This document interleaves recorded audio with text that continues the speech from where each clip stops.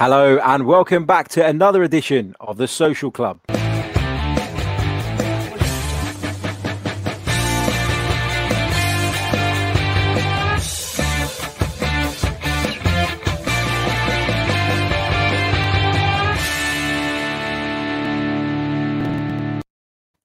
Hello, good evening and welcome back to another edition of the Social Club, the podcast where we talk a little bit about Arsenal, but we talk about some of the other big talking points from the Premier League as well. It's always a lot of fun and it gives us a chance to blow off steam in regards to a variety of different subjects. Now, if you just joined us for our fans show just a few moments ago, we were live and you're back with us again, and thank you, because 2 doses is a lot to take in one night. So we really appreciate you guys coming back and supporting us. This show has gotten off to the worst fucking possible start, if I'm being completely honest. And that is because I was bragging to the lads about how I was really looking forward to getting a tiger beer down me during this show and having a little chat with the boys about all things Premier League. And I opened the fridge and there's none in there. And that is the most devastating feeling in the world, because as you guys will know, there is nothing fucking worse than a warm beer. So I've had to resort to drinking water, healthier at least. And speaking of healthy and someone who is a little bit under the weather today, welcome back to the podcast, Mr. Simon Alavi. How are you, mate? We can't hear him. Can you hear him, DeLuca? I can't hear him. I think he's lost his voice. That's what the illness is. He must have. Alavi, you might need to jump in and out again because we can't hear you at the moment, mate. Not sure what's going on there. Dan DeLuca, welcome back to the show, mate. How are you? Yeah, you can hear me, unfortunately. I'm very well. Cheers. We can always hear you, Mr. DeLuca. We can always hear you. So we've lost Alavi momentarily. You get a nice shot of his garden, though, if you're watching. What is he doing? He's back. Hello, Mr. Alavi. No, he's in the wilderness. Let's begin anyway by talking about... Oh, we've lost DeLuca now. What is going on? We're having a technical nightmare. Alavi, can you hear me now? Alavi, can you hear me? We can't hear you, Alavi. You need to come in and out of the stream, my friend. I'm not sure what's going on there. Lots and lots of technical issues right at the beginning of the show. First, we lost Alavi. Then we lost Dan DeLuca. Fortunately, though, Dan DeLuca's back. Yeah, I was just trying to save Alavi, but... Oh, no, it won't happen. Problems at his end. Let him deal with it, mate. Don't worry about it. Let's start off by talking about the Premier League's relegation fight. It was a really interesting fight this year. It went down to the final day. And, of course, in the end, it was Norwich City, Bournemouth and Watford who perished. Dan, I've got to say, from an Arsenal perspective, Watford gave a really good account of themselves at the Emirates Stadium. And as much as I wanted Troy Deeney to go down and I wanted to have that enjoyment of seeing him suffer, I did feel a little bit for Watford, given the performance that they put in on the final day. What did you make of the way the whole day unfolded in terms of the relegation battle? Yeah, to be fair, it was the first day of football that I enjoyed since we come out of lockdown, if I'm honest. Yeah. And I taped a few games and then watched them all. To be fair, it's like what you said about Watford there. As a football fan, it's hard not to feel sorry for a team in certain situations, unless it's like your deadliest rivals. And even then, if you're honest with yourself, there might be 1 or 2 occasions in your life where you feel sorry for them. So you look at Watford and, they gave it a really good go. I felt sorry for the players a little bit because of all the things that have happened behind the scenes and all the turmoil at the club. And, they put in a big effort. And why I felt sorry for them as well is over the last, 4 or 5 months, they've put in a really big effort. They racked up about 7 or 8 wins under Pearson to get themselves from 7 points adrift to clear the relegation zone and looking almost safe at one point. So for it to fall apart like that, I did feel a little bit sorry for him in the end. But over the course of the season, they've not been good enough on the pitch, off the pitch, and that's it. Yeah. The end.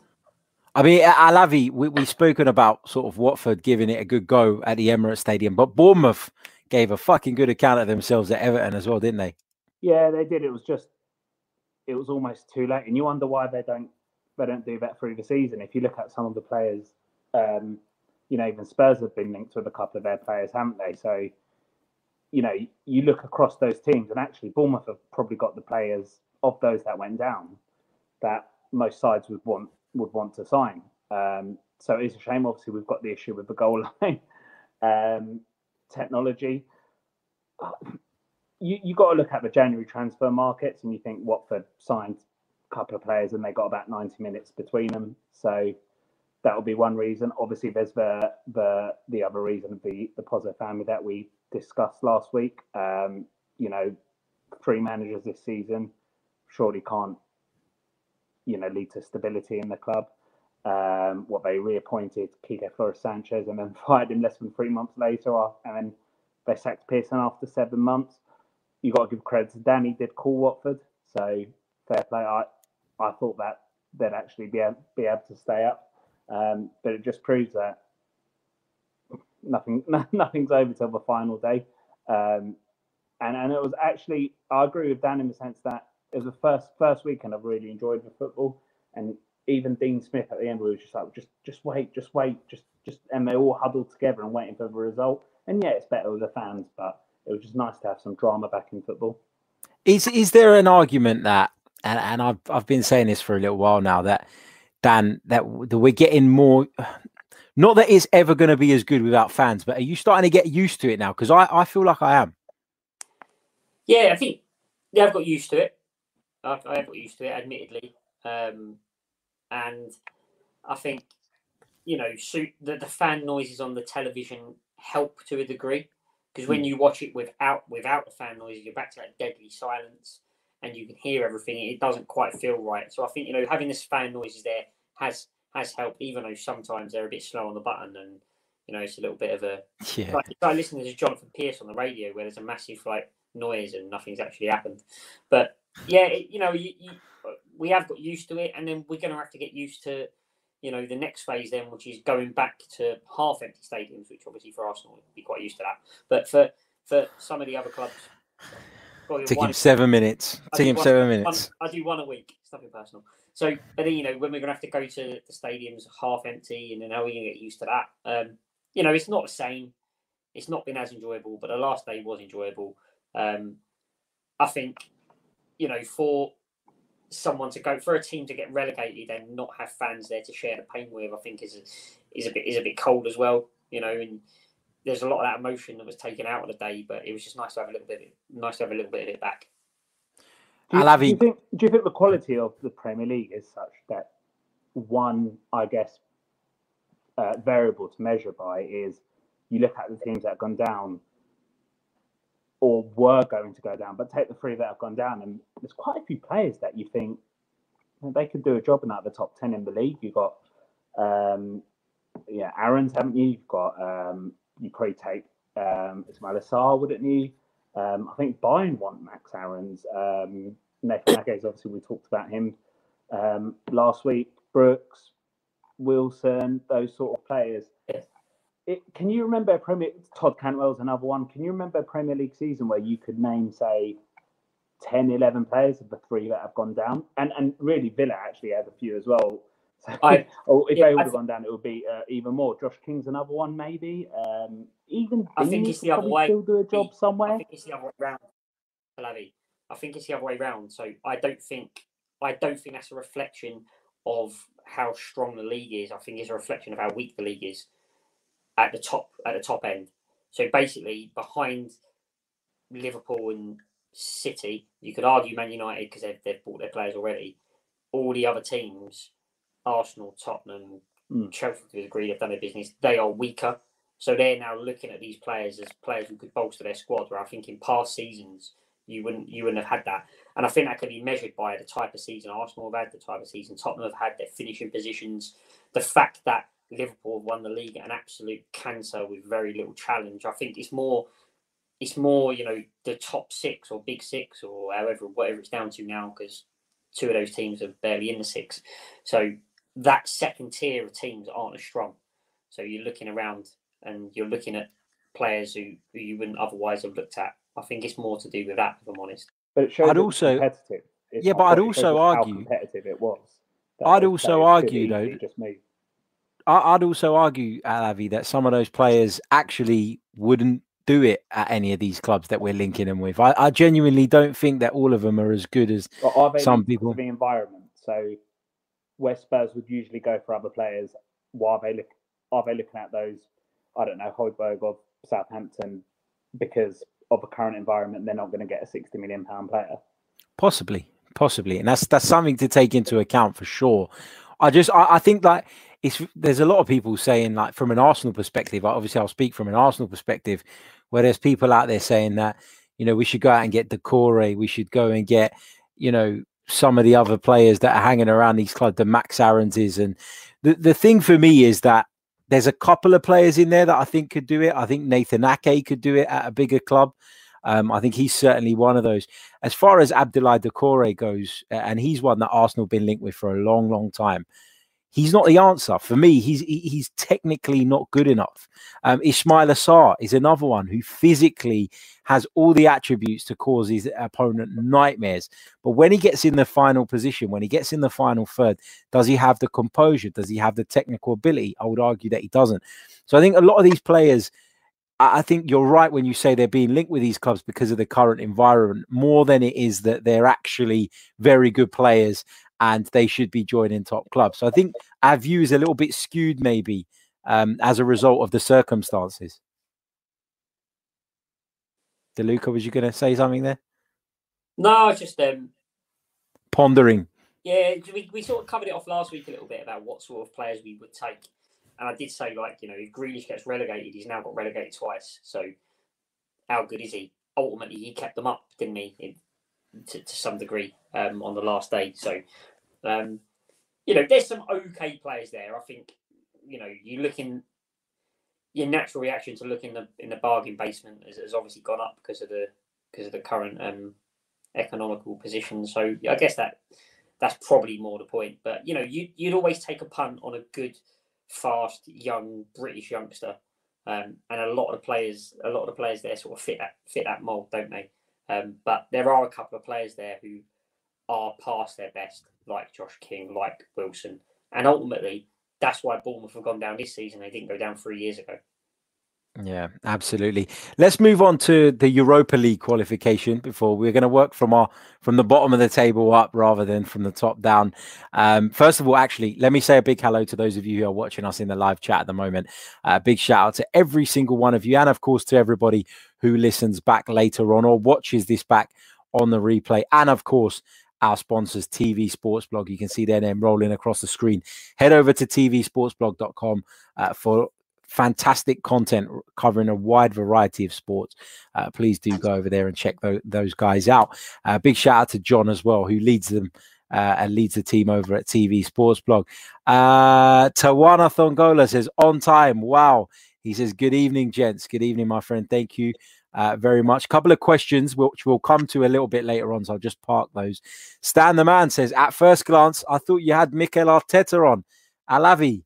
I don't think that one's for me. It's definitely not for you, mate. Do you know what the funniest thing is that when he was first signed, Harry's dad texted me saying, "What's your plans as the new Arsenal manager?" Great stuff. What else have we got here? A couple of people responding to DeLuca's comments around the fan noise on the TV. Library Gary says, can't watch without the fan noise. And Barry Sacconi says, it's better to have the fan noise. So I think everybody agrees. Again, a few questions, which we'll come back to a little bit later on.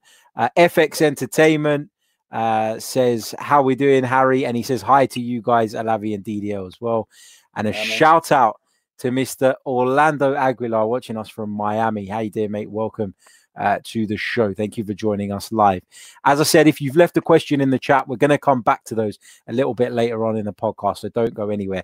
Right, let's talk about the Europa League qualification spots. Of course, Arsenal were unable to make it via the Premier League route. We still have a chance, however, of doing it via the FA Cup. Of course, Arsenal are in the final, and we'll be bringing you previews and coverage of that over the next few days. So stay tuned for all of that stuff as well. But I want to have a little bit of a go at Dan DeLuca, and I want to have a little bit of a go at Spurs because I thought that Jose Mourinho's celebrations at achieving mediocrity were just a sign of how the mighty Mourinho has fallen.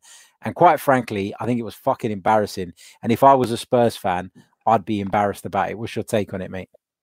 Well, it's not my fault. What are you going me for? Well, it's not our fault when Pep Guardiola does something wrong, but we still get it from you. So, how would I describe this?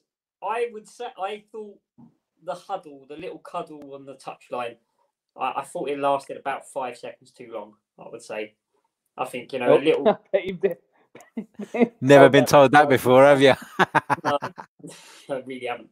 I thought it lasted a little bit too long.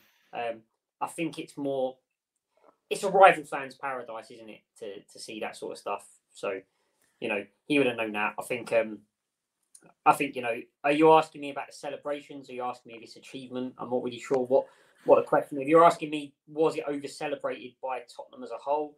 I'd say definitely not. I think the fans were happy to get in the Europa League. There was a lot of bravado beforehand, we're not that bothered, but yeah, you want to be in the Europa League. It's another tournament. It's, clubs benefit from being in it, even though they might feel like they don't because they've got to go to weird places on a Thursday. So glad we were able to achieve that. I think, if Arsenal had achieved it, they would have picked Tottenham. I imagine there'd been some celebration, certainly in the fan base. Not sure what had happened on the bench, obviously. So I think it is a good achievement, no more than that. I thought the celebrations for Mourinho were a little bit too long. He went back for one of his coaching staff who missed the huddle. I think there'll be an element of that where he's playing up to Amazon. He's have a nice happy ending in the last episode and have a little dance. But you notice the players. You didn't see any of the players celebrating. You didn't see any selfies or anything like that. They shook hands with the ref and off they went. It was job done, wasn't it? When is that Amazon documentary out, Dan? Because quite good, Yeah, it will be an interesting watch. It'll be. I mean, there's an argument it should be on Comedy Central, but it's still worth watching. I mean, do you know when it's out, mate? It's supposed to be coming out in early September, but I don't know whether Amazon pull the strings or Levy pulls the strings, or they'll try and delay it to do others, to market in the best possible way. But I think it should be interesting, and I think it's more interesting for me that it's been a bad season. Yeah. I want to watch all or nothing Manchester City with Pep Guardiola acting like a prat and winning games against like Barnsley 9-0 or Burton. But this is why I disagree, because those documentaries very rarely paint, and Harry will testify, they very rarely paint the manager or the team in a bad light. So you will struggle to watch that Pep Guardiola and not have a little bit of respect. And Harry will watch that Jose Mourinho Spurs one, and he'll be like, "Do you know what? I don't like the guy, but I can see the level of detail." Done a documentary before. Right? Mourinho done a documentary before when he was winning absolutely everything. So I'm interested to see the difference. I'm interested to see how he handles those situations. But yeah. I don't know, how would I like him? You ever it's a really shit game at the Euros, not the World Cup, because I watch every game at the World Cup. But in the Euros, if there's a shit game and it goes to a penalty shootout, and you'll definitely switch over and watch it, because there's a part of you just want to see someone miss a penalty and be crying. Yeah. It could be the shittest game in the world. If you probably won't bother, but it's going to penalties. You'll hang on just to watch the tears. So I think there's something quite sadistically enjoyable about watching a documentary about a shit season. Do you not think that we probably have a range of listeners' ages, but we all are roughly of the same generation? Harry and I grew up 10 yards from each other. Hold on, I'm a lot younger than both of you two. That's 4 years younger. Right. You grew up 4 yards away. But we came from a generation where one or two teams got into Europe. We're looking at the brink of 8 teams possibly getting into Europe. I don't know if people are aware of these permutations, but obviously you've got Chelsea and Arsenal, right, preparing for the FA Cup this weekend. You've got Wolves still in it, right? Obviously, City won the Carabao Cup, so that has an automatic qualification spot. They've obviously qualified for the Champions League, so then that transfers to 6th. Spurs will then enter the second qualification round phase, won't they? Which is in mid-September, Dan. Then you've got like we said, the FA Cup. Chelsea have already secured top 6, so that privilege then transfers to Spurs, who go straight. It's so you think you could potentially have 8, nearly half the league in Europe next year. Like, I think we're starting it late. Used to be work. They used to bring like West Ham used to get him via like fair play, like and every now and then. Do you remember the Intertoto Cup? There was that, wasn't there? That was Spurs lost 8-0 in that once and got banned from Europe for 3 years for fielding. I think we signed Alan Pardew off the street and he played one game and we lost 8-0. But to answer your question properly, rather than fucking about Anderson, you asked me if, how have the mighty fallen, specifically about Jose Mourinho. And I know with yourself and a lot of modern debates now, debating becomes a popularity contest rather than an actual debate. So I get you don't like him. But from his perspective now, if he celebrated getting into the Europa League next season, then I think you've got a right to call it embarrassing and I'd be disappointed. This season, from where he took over with what he's had to deal with, I can understand why he considers that an achievement of sorts. It's not like if he started at the beginning of the season, it's a different situation. He didn't take over the Champions League finalists anymore. He took over a team that were 12th in the division, had just lost 3-0 to Brighton. They were getting smashed all over the place. I think his aim you can look at this two ways. I think, you could say he's taken Spurs from 12th to 6th, good achievement. Or you could say he was 3 points off 5th when he joined and he finished 3 points off 5th. So is it all that? But I think when you look at it at the end, I know you always, when it gets to the back end of the season, you start to remember decisions.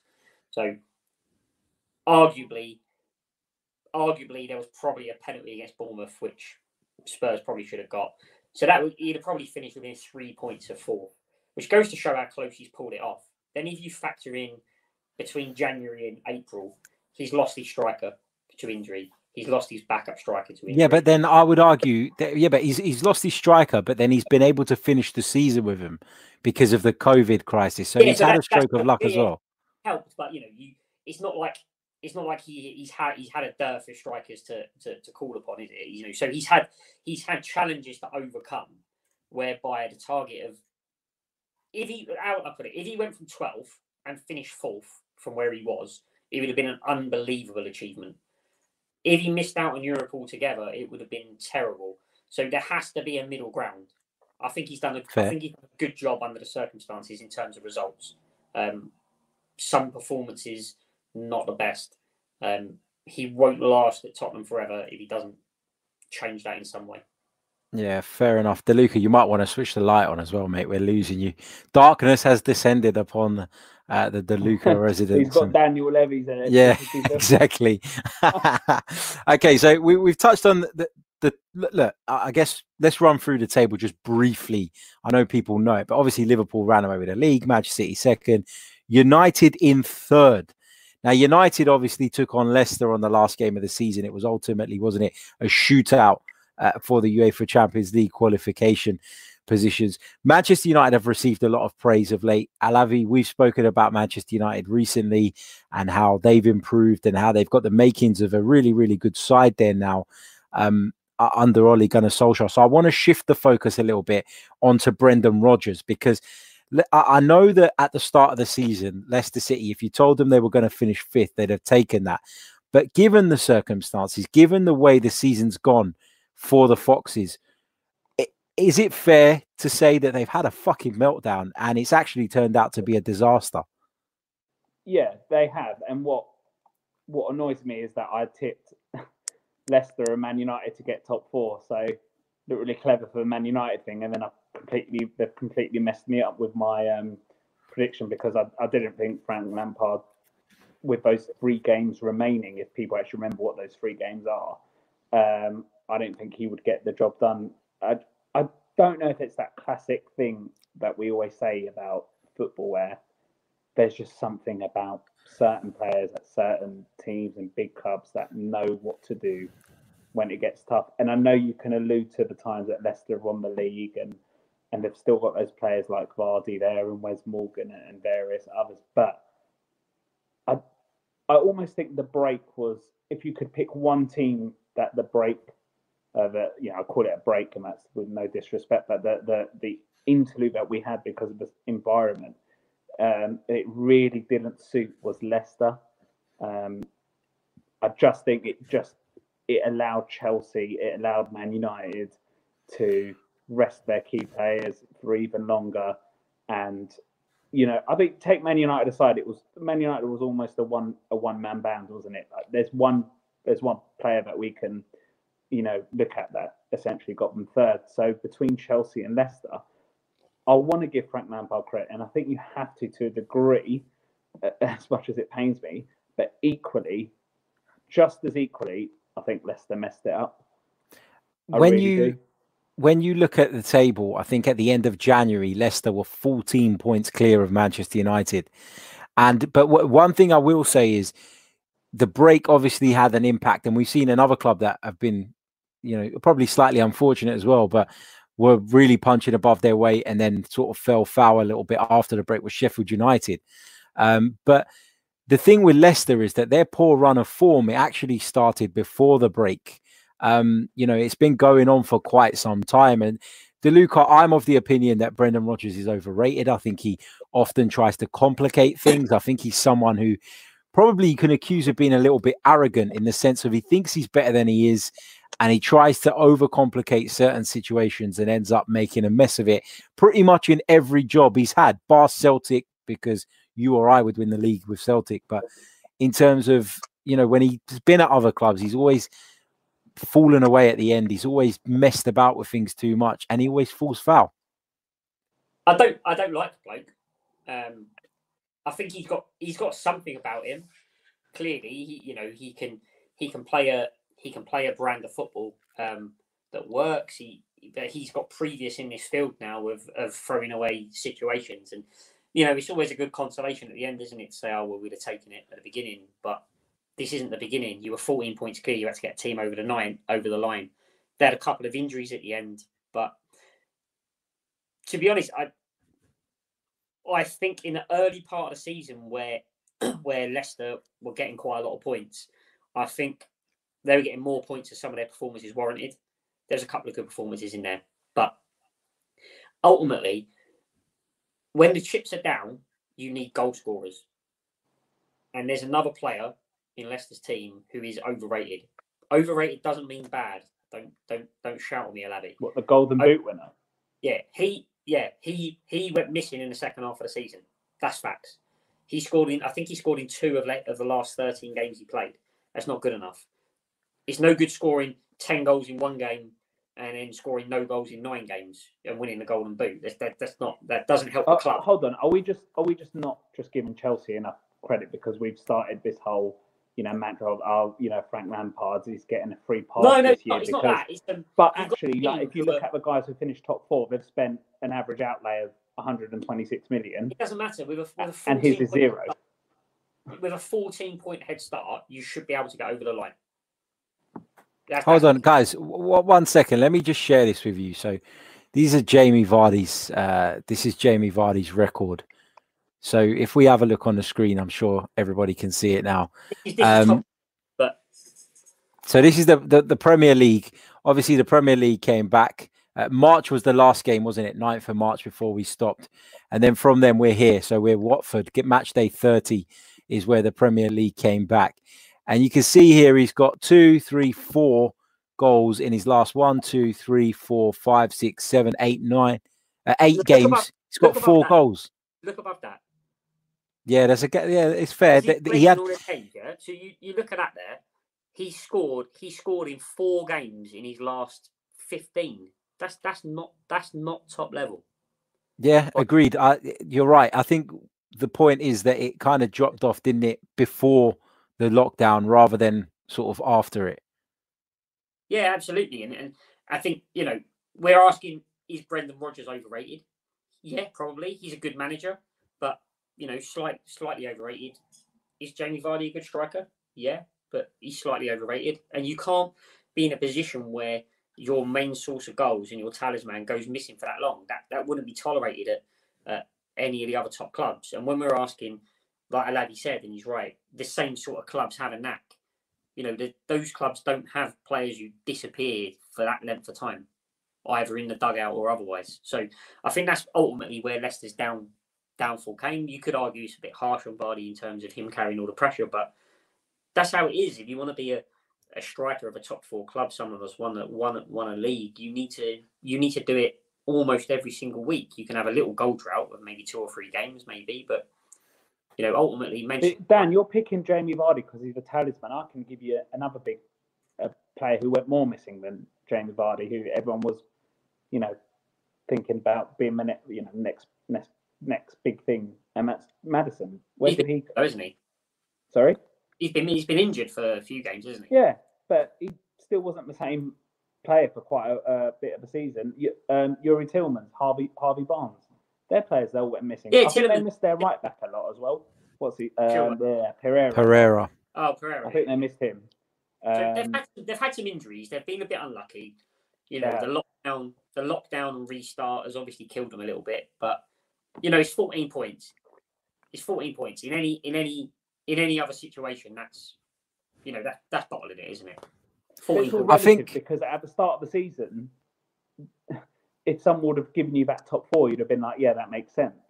But they almost got off their own back by doing so well at the start that they then capitulated. Yeah, well, that's life. But really, where they finish is absolutely fine. Yeah, but the point is the situation is fluid, isn't it? And your objective should be fluid in the sense of they should be adjusted based on where you are and how things are going. Let's go over to some of the live comments because DeLuca appears to have rattled quite a few of our listeners with his Jamie Vardy comments. Let's see what we've got here. Marble Halls TV says, I don't agree. He won the Golden Boot. Since Leicester won the league, he's been up there. I think not winning a trophy since 2008 has clouded your judgments. Yeah, he's better than Harry Kane, let's be honest. That's a debate for another day. I'm not getting into that now. We're going to be here all night. Maximus Genitalia, that's a great screen name that is. He says, the Golden Boot winner is slightly overrated. Laughing my arse off. Akil says, despite being not good in the second half, Vardy ended up winning the Golden Boot. Doesn't it show how good he has been overall? No, it shows how good he's been in the first half. That's terrible comment. I'm not going to argue. What else have we got here? We got lots of other stuff. We'll come back to these comments afterwards because we're going to move into conversations that they will be more relevant for. So we're going to do that in just a few moments' time. So we've agreed that Leicester have bottled it. Yes or no? Let's have a one-word answer, lads. Yes or no? Have Leicester bottled it? Yeah. More than we can give Chelsea credit. I think Leicester bottled it. Agreed. I'm of that but I think school of thought. You have to give Ole credit more than Chelsea bottled it for their run towards the end. Yeah. I think with Manchester United, it was. I didn't realise one player could improve a side as much as Bruno Fernandes did. It's been unreal, hasn't it? Let's. The Portuguese Andy Johnson. That'll rattle everyone, won't it? The Portuguese Andy Johnson. I love that. Okay, right. Let's go around and get your first of all manager of the year, and then we're going to have your players of the season as well. So take a few seconds to think about those guys. I'll come back to you because I know I've just sprung that on you. So I'll go through a couple more comments while you guys are having a quick think about that. I'm also going to ask you your most improved player of the Premier League season as well. So there's 3 things, and then we'll be taking some more listener questions at the end. What have we got here? FX Entertainment says, Harry, are you going to get guests like us on the show to talk about Arsenal? I listen to you all the time on all platforms. My friend, if you've just missed it, we just did the fan show about an hour ago, and everybody is welcome. All you have to do is DM us when we're live, and we bring as many people onto the call as we possibly can throughout the allotted time. So you're more than welcome to join us on that at any time. So, stay tuned. If you follow us on Twitter at Chronicles_AFC, you'll keep up to date with what we're doing and when. And, of course, if you're subscribed to this channel, you get a notification as well every time we go live. Right, DeLuca, let's come to you. First of all, your manager of the Premier League season 2019-2020 and why? It's a bit boring, but, to not say Klopp's been the manager of the year is going to be a bit disingenuous in it. A bit, he's relentlessly kept up an unprecedented run of form until it was done, and he's the manager of the year. There's obviously some other good managers in there, isn't there? Have done really good jobs. I really wanted to be in a place where I could give it to Espirito Santo, but ultimately they've just fallen a little bit short, and Klopp's run away with the league, so he's got to be the manager of the year. Okay, Alavi, your Premier League manager of the year, and why?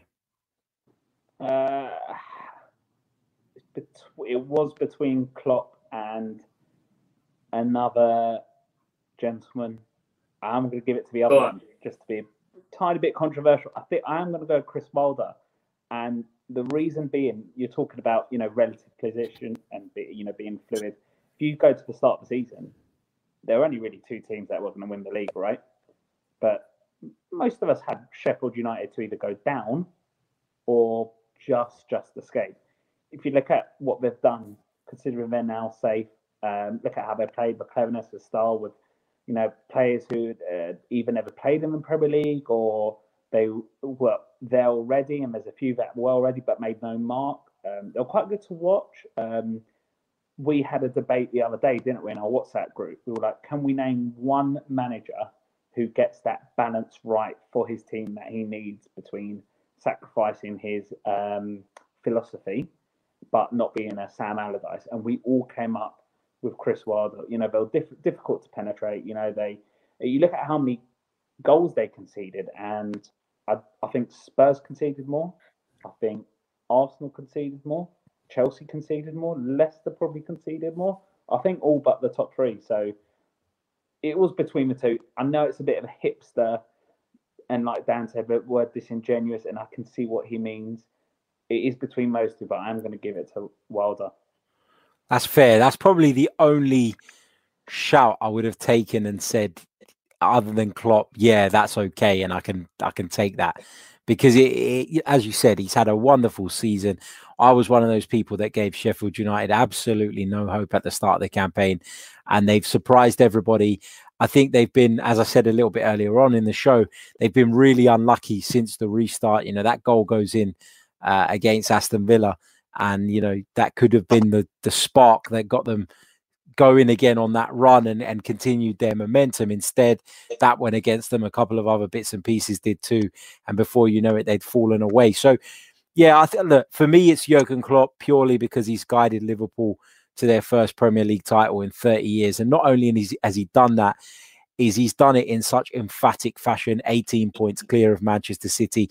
He's also the success at Liverpool. We talk about them just winning the league now for the first time in 30 years, but they went to back-to-back Champions League finals, and last season they achieved 97 points and still didn't win the league. So the success and the heights and the consistency at which they're performing now has been there for a long time.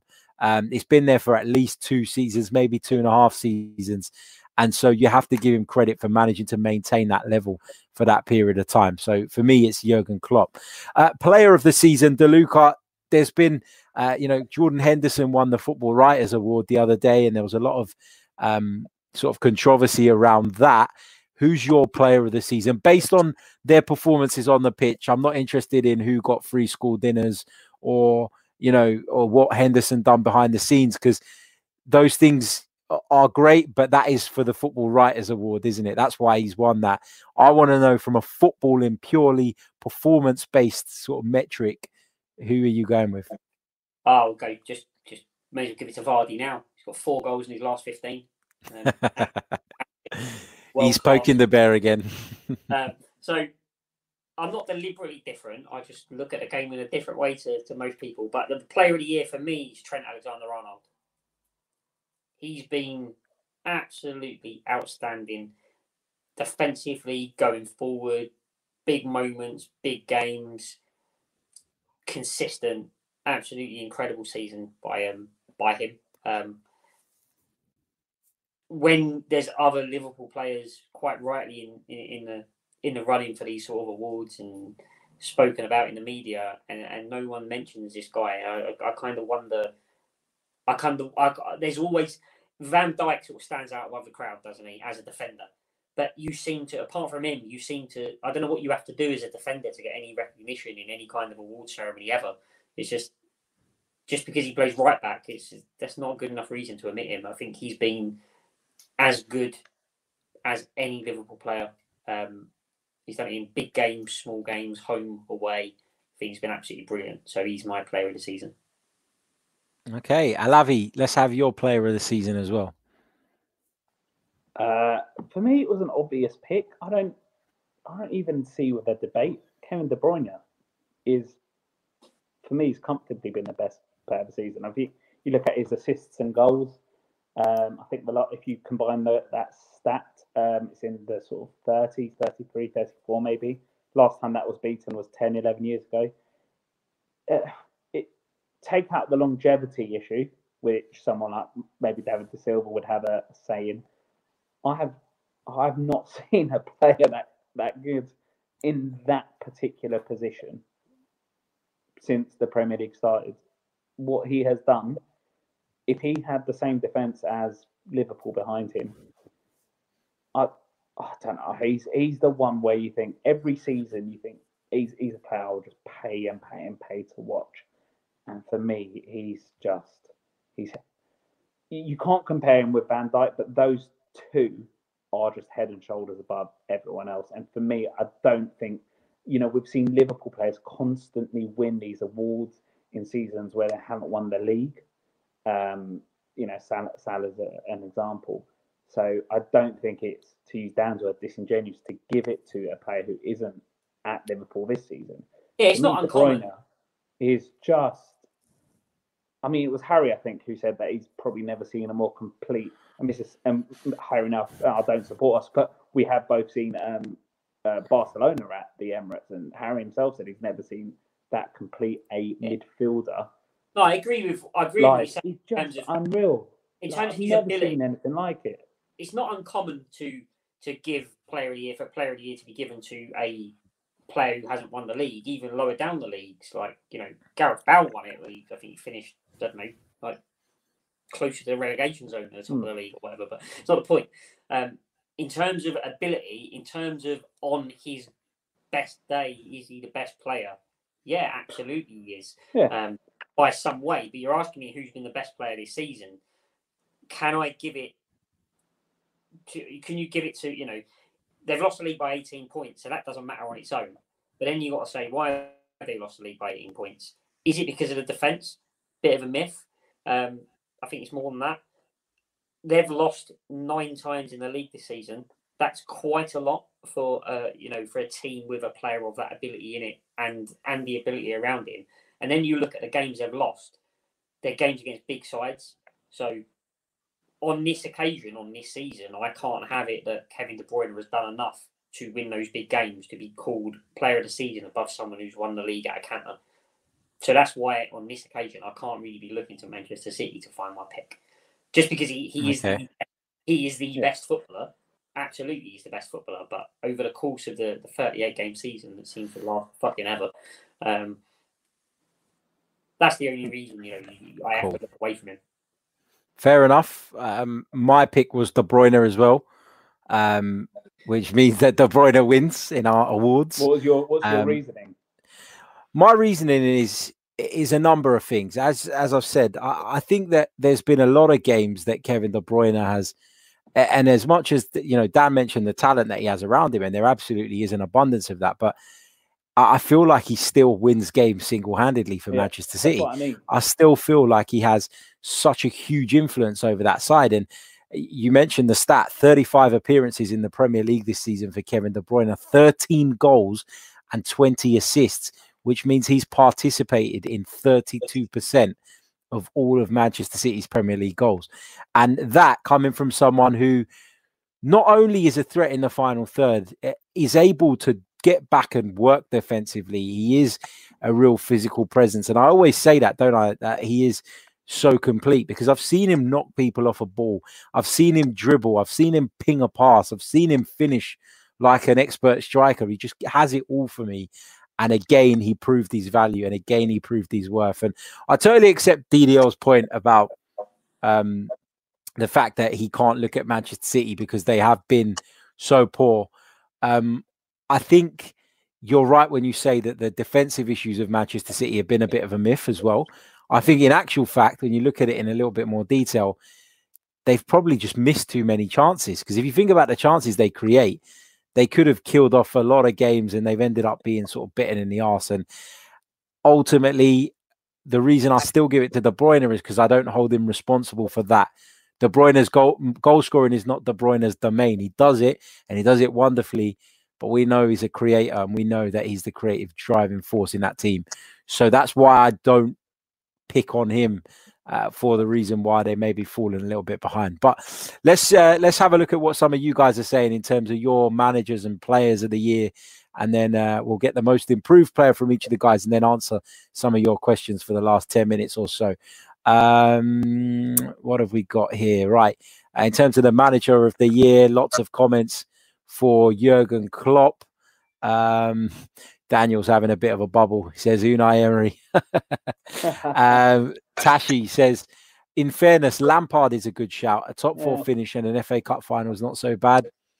If he goes on to win the FA Cup, and he's yeah, that's right. But I guess the FA Cup, I was about to make the point that if he did win the FA Cup and qualified for the Champions League, it's a good season. But of course, this is the Premier League manager of the year. We're not taking into account the other competitions. In terms of the player of the season, Kevin De Bruyne. True Guna says Kevin De Bruyne by a mile, no discussion. Stephen Williams says Kevin De Bruyne is the best player in the Premiership, can do a straight swap with Ozil. We wish. If you did that swap, you'd have some money left in the wage. Yeah, probably. Probably. Right, let's Dan, let's have your most improved player this season. This is a little bit more of a difficult one, I think. And I've still not made my mind up yet, so I'm going to let you two go first. Go on then. Don't give us warning. In the comment, he said those horrible words. No discussion. When you're on a podcast of debate stuff, you say no discussion. But this one is close to no discussion for me. It's like when Harry says it's a fact. But it's a fact. Not fact. No. It's when I say I don't care what anyone says. Yeah, that's the one. I don't care what anyone says. But this is a fact. But for this one here, this is close to no discussion because in terms of a player who has improved and he's done it, he's gone from on the periphery to being a man. It's Adama Traore. He's the most improved.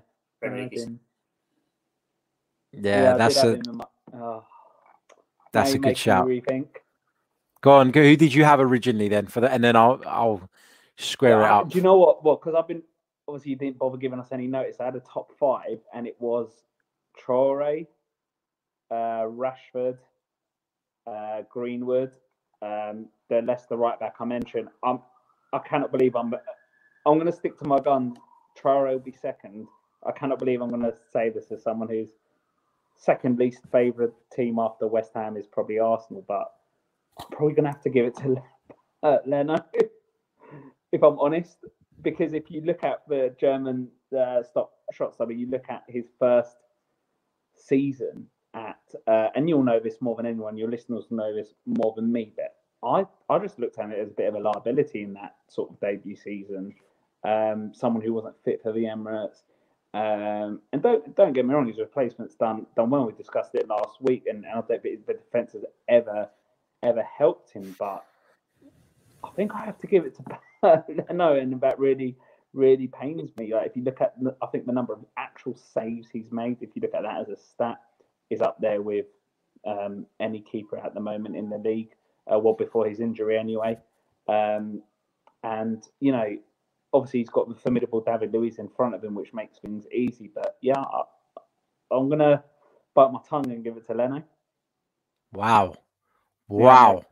Can you believe that bit of the pod? But do you know what it was? To be fair to Dan, it was a toss-up between him and Traore, just like my manager of the season was between Klopp and Wilder. I come on in, win, lose or draw. I admit to being a Tottenham fan. I'm very polite and respectful. You know, I give an honest opinion, and I get bollocked in the comments every week. And then you get a laddie just playing up to the Arsenal fans.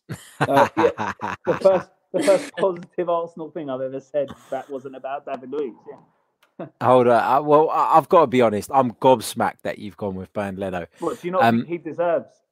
No, I don't think that Bernd Leno is any better than he was last season. I think that Bernd Leno has always been a wonderful shot stopper. He's always been, very agile and all of that sort of stuff. I think the criticisms of Bernd Leno that I've said since he arrived at the club, that he's not dominating enough. His distribution at times is a little bit, and I know a lot of that was down to the manager's instruction, but I feel like he takes a few too many risks in that department. I wouldn't have even given him as the most improved Arsenal player, let alone in the Premier League. So I'm really surprised that you've gone with that. While we're on the subject of Arsenal, if I have to say an Arsenal one, I'd look no further than probably, and this is based on the second half of the season only, because the first half was an absolute shambles from everybody. It's probably Xhaka, and then very closely followed by Mustafi, I would say, because since Mikel Arteta's come in, he's been a new player. I think Xhaka stands out a bit because you tried to stand. You're one of those that stood up for him, so you almost I you know what I mean. It's hard to separate that you stood up for him and that he went. And I do it as well, but there is that little 10% subjective thing that you've got there. Yeah, of course. And Xhaka had to deal with a lot of adversity. He had to deal with that whole situation. He came back with a massive fuck you to everybody that doubted him. Yeah. And ultimately, he is one of the most important players in the Arsenal side now. So, he's if you were putting your fantasies up, like if you were trying to pick a fantasy and you're like, who's Ted Brove? Hey, you instantly think he's first, one of the first on the team sheet, don't you? Absolutely, he's 100% the first name on the team sheet. Him straight in. Yeah, no, absolutely. In terms of the Premier League overall, though, I've got to lean with Dan DeLuca and go with Adama Traore, because there was always that raw talent in Adama Traore. We all looked at him and thought, my God, if this guy gets into gear, he is fucking unstoppable. He's powerful. He's pacey. The guy's built like an absolute machine. He's always had all the attributes, but he's never quite produced the end product. He's never quite stepped up to the plate. He's never quite been mature enough in certain situations. But we've seen all of those things come together, and I think you can only look at Nuno Espirito Santo and attribute him for Adama Traore's development. Like I said, the talent's been there for a while. He's had some excellent coaches at other places he's been. Of course, he's a product of Barcelona. But Nuno seems to have found a way to really get the best out of him. Also keeping him grounded, though, because interestingly, Adama Traore hasn't started every single game for Wolves this season. He's sort of been in and out of the side at times, and it's like Nuno has managed him really, really well in terms of not burning him out with the Europa and all their other commitments, but also making sure that he's getting the opportunity to fulfill that potential. So Adama Traore. Do you know what his stats were in his debut season at Wolves? I remember reading it a few days ago. No, I don't. Not off the top of my head. 1 goal, 1 assist. Yeah, sounds about right. And it just, like I said, look, he deserves to be the most improved player in my opinion. But you've got to give Nuno a hell of a lot of credit for that as well. I think he's been largely responsible for that. Right, let's go through. Oh, this is a fucking good shout. Sorry, I was about to move on from that, and then this has come up. Danny Ings, he's had a great season. Yeah, he's had a great season. That's not bad. Yes. Yes, good shout. Danny Ings wasn't awful before though. 2 points in a row from this chap. It's a good shout. It's a really good shout. Was bad the season before, though. No, but he wasn't exactly punching at the top of the Golden Boot chart like he has been this season. And you got to take into account that I know they turned it around in the second half of the season, but Southampton have had a pretty miserable season as well.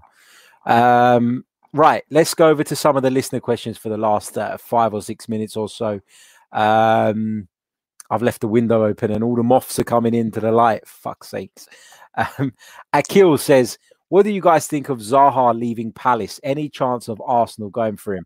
I'll go first on this one just because it's Arsenal related. And I think the ship has sailed with Wilfred Zaha, if I'm honest. It was now or never last summer. It was no secret that Unai Emery wanted him over Nicolas Pepe. The club decided against that. The club decided that would be better served investing in Nicolas Pepe due to the age, due to the price, due to the way that the deal was structured. And it just worked better for Arsenal Football Club at the time. At the time, what were my feelings? Of course, I was a little bit like, I don't know if this is the right move. Zaha's got that Premier League experience. Therefore, there shouldn't be such a long adaptation period. But when you take into account that in 38 appearances for Crystal Palace in the Premier League this season, Wilfred Zaha scored on just 4 occasions. I feel like the decision has been vindicated a little bit because this Pepe scored. I'll tell you exactly now. Bear with me 1 second. 2 penalties. No, but this is the point, though, Dan. That with Pepe, he's 2 years younger than him.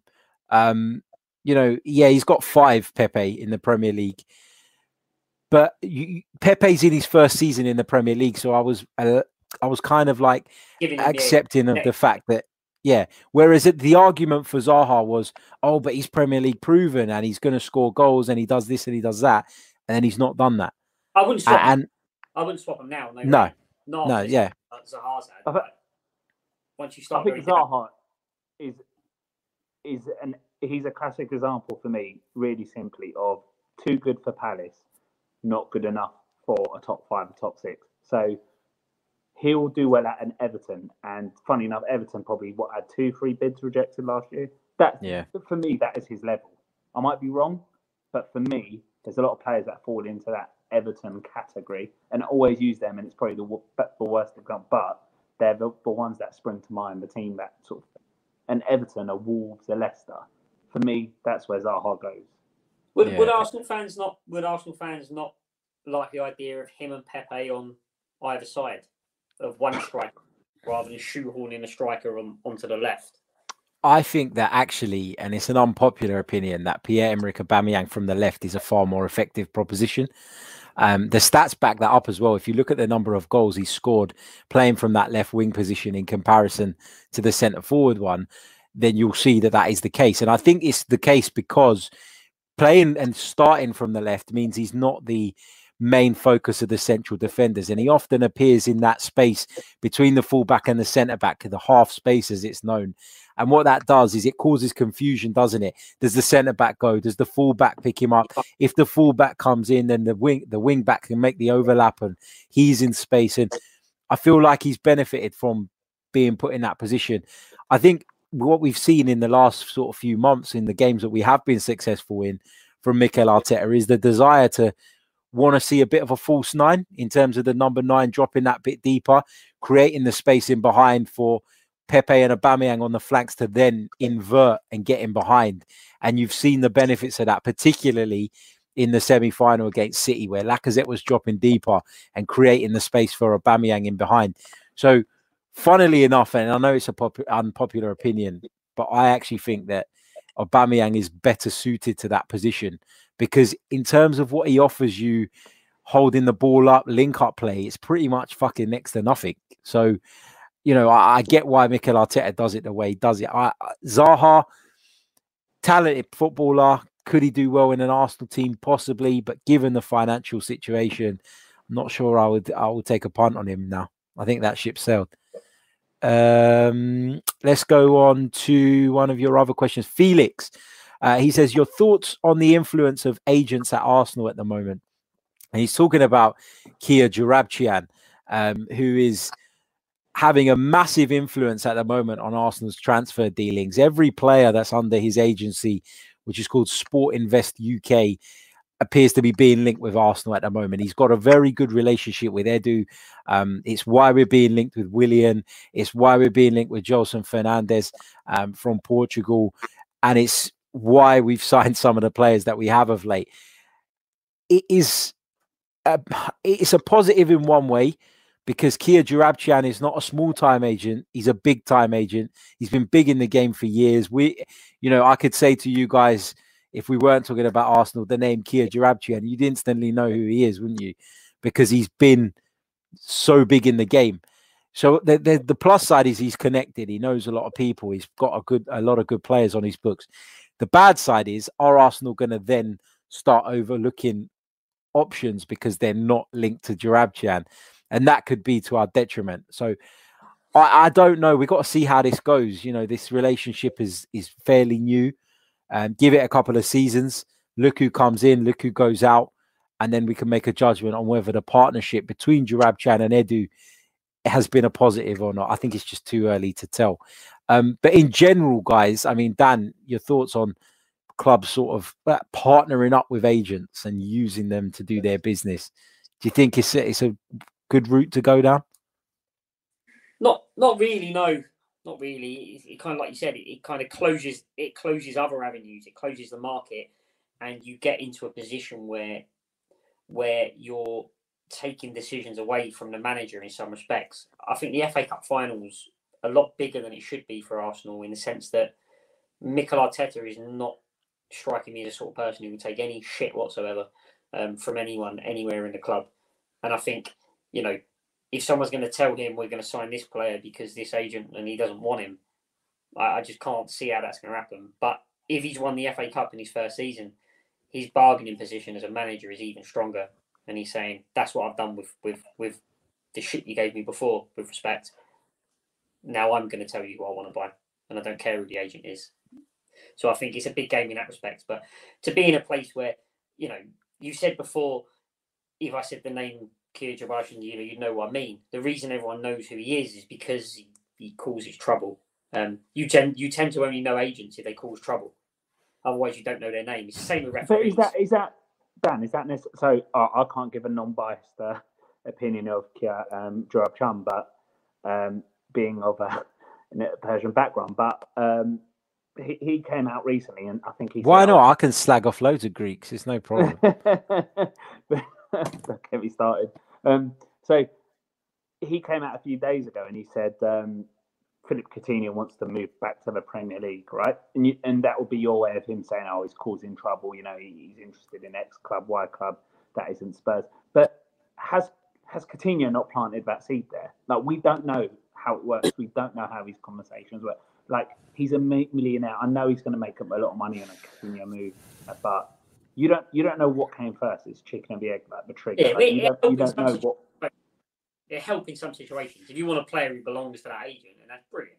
But if you got the place where the agent, like Harry said, you said, I don't know if this is true or not, but you know a lot about the insides of Arsenal. Clearly, you're saying he's been involved in a lot of the players we have bought.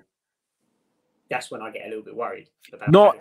Not previous, as in he's had a hand in like the Cedric deal and some of the deals that we're doing, like really in the sort of in the near past, I guess. And he's having an influence now. I think he hasn't in previous seasons. I don't want to pin transfers on him that have turned out bad that weren't his fault. No, but now he has. I thought he was friends with Edu. Like, I must have missed that because I obviously know a bit about. I thought he was friends with Edu, and that's been part of the whole. Obviously, Edu's still got a role. Yeah, he is friends with Edu, and Edu has a massive role to play at Arsenal. Edu oversees sort of the football side of things, and because of their relationship, we're seeing Arsenal linked with a number of players that Joorabchian represents. And I think going forward, we're probably going to see Arsenal go down that route even more because, you know, if the relationship is there and Arsenal feel it's working, and again, financial thing, Harry. So you pay an agent fee for a player.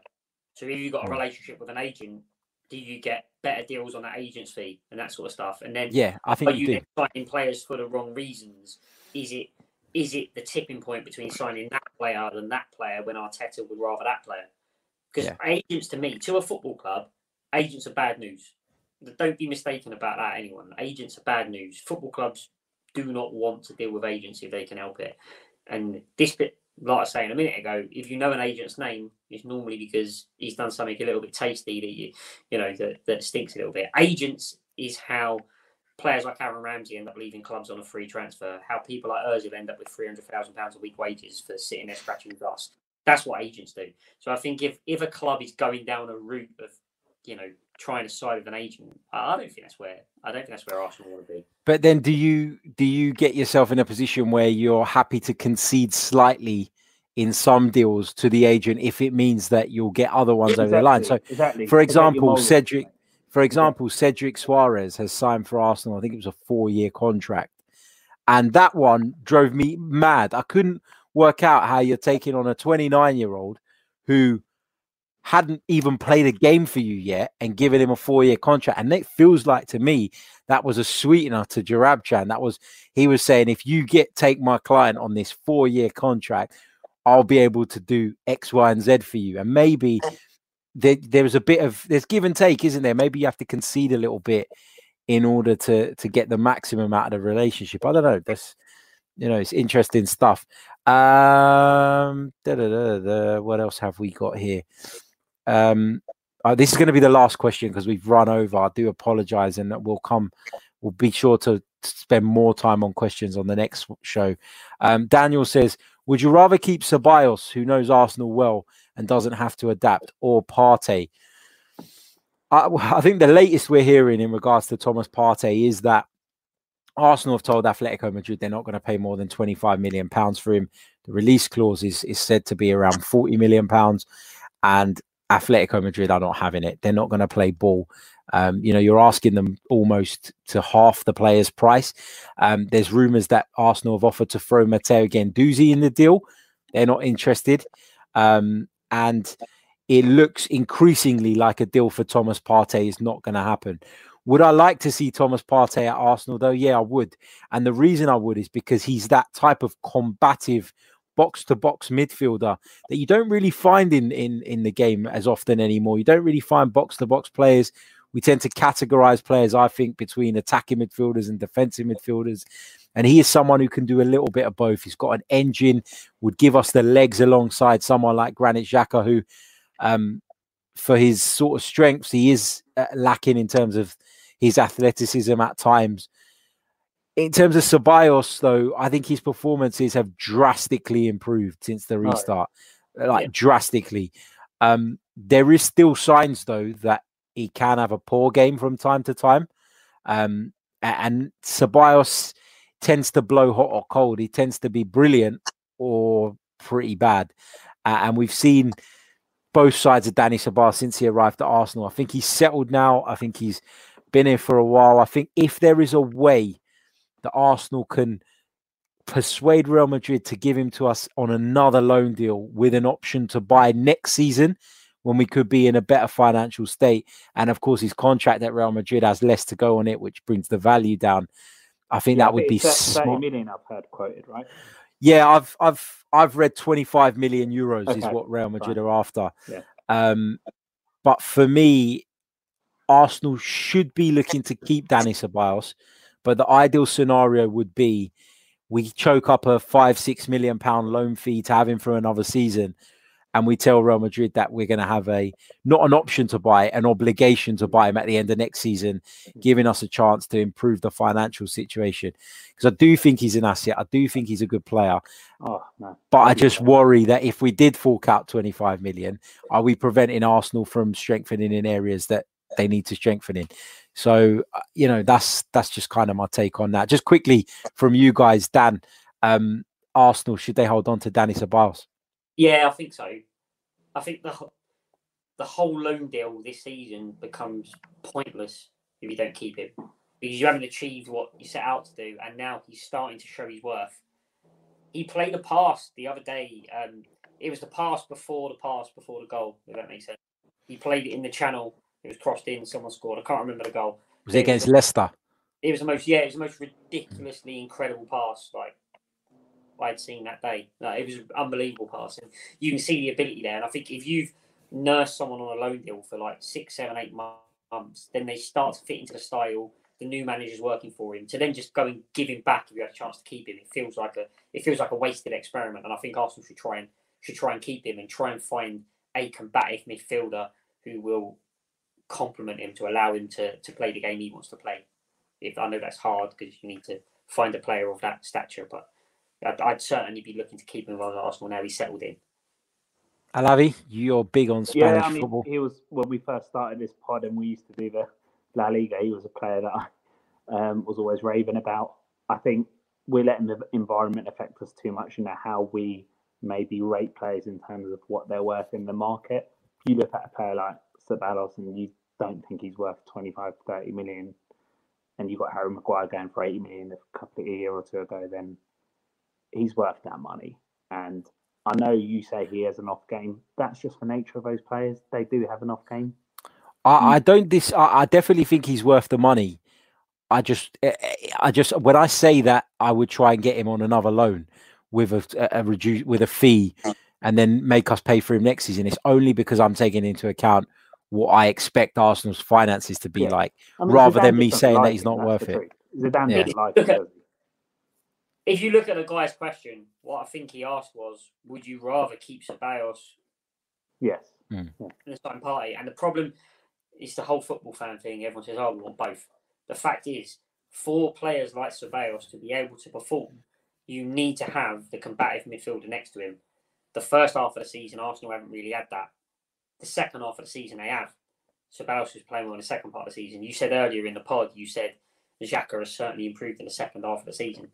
The point is, can you guarantee Xhaka is going to perform 30 out of 38 games a season so that you've got someone like Ceballos who then has got the platform to shine? Like Laddie says, these players have bad games. No technical central midfielder can have a good game on his own. It's impossible. So you need the powerhouse. You need the beast next to him. So, really, Arsenal need to find a way to do both somehow. The first 2-3 games, I thought, who is this? He's even better than I remembered. And then he just went off the board a bit. But now I think he's at the level that I remembered him at in Spain.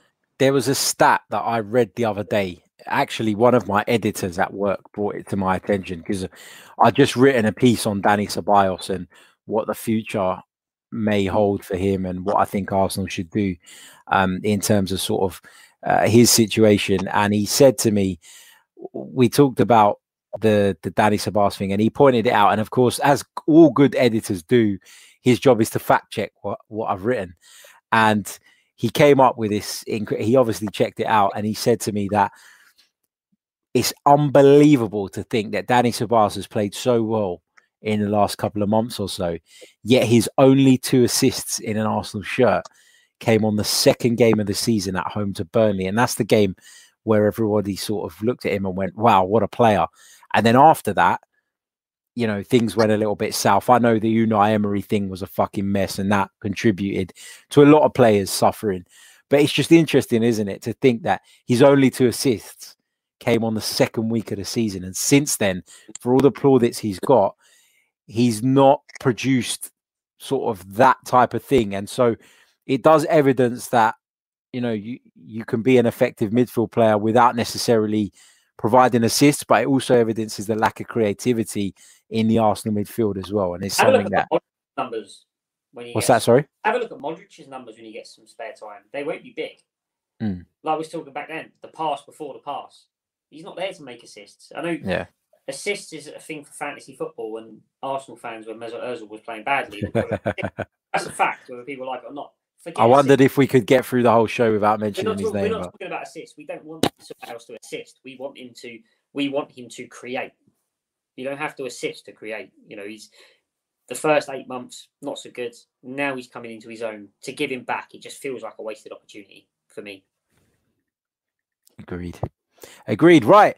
That brings us to the end. Thank you to those of you who submitted your questions. Apologies to those we didn't get around to. We were supposed to run for an hour.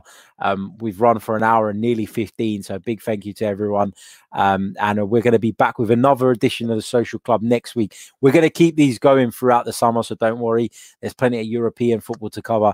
And I'm sure there's going to be lots and lots of transfer stories doing the rounds for us to dig our teeth into. Don't forget, this show is sponsored by tvsportsblog.com. Head over to their website, check out their content. They bring in you a variety of written pieces on all different sports. They cover cricket, horse racing, you name it. TV Sports Blog cover it. They sponsor some great podcasts in various other fields as well, which you'll want to check out. So they're really busy, and they are Essex County Cricket Club's official sponsors as well. So lots and lots of stuff over there. Please do head over and check them out. Until next week, take care of yourselves. Stay tuned to the channel. Subscribe if you haven't already. We'll be bringing you lots of FA Cup build-up over the next few days. And, of course, we'll be reviewing the final when it's all done and dusted. So until next time, take care. Have a good night. Ciao.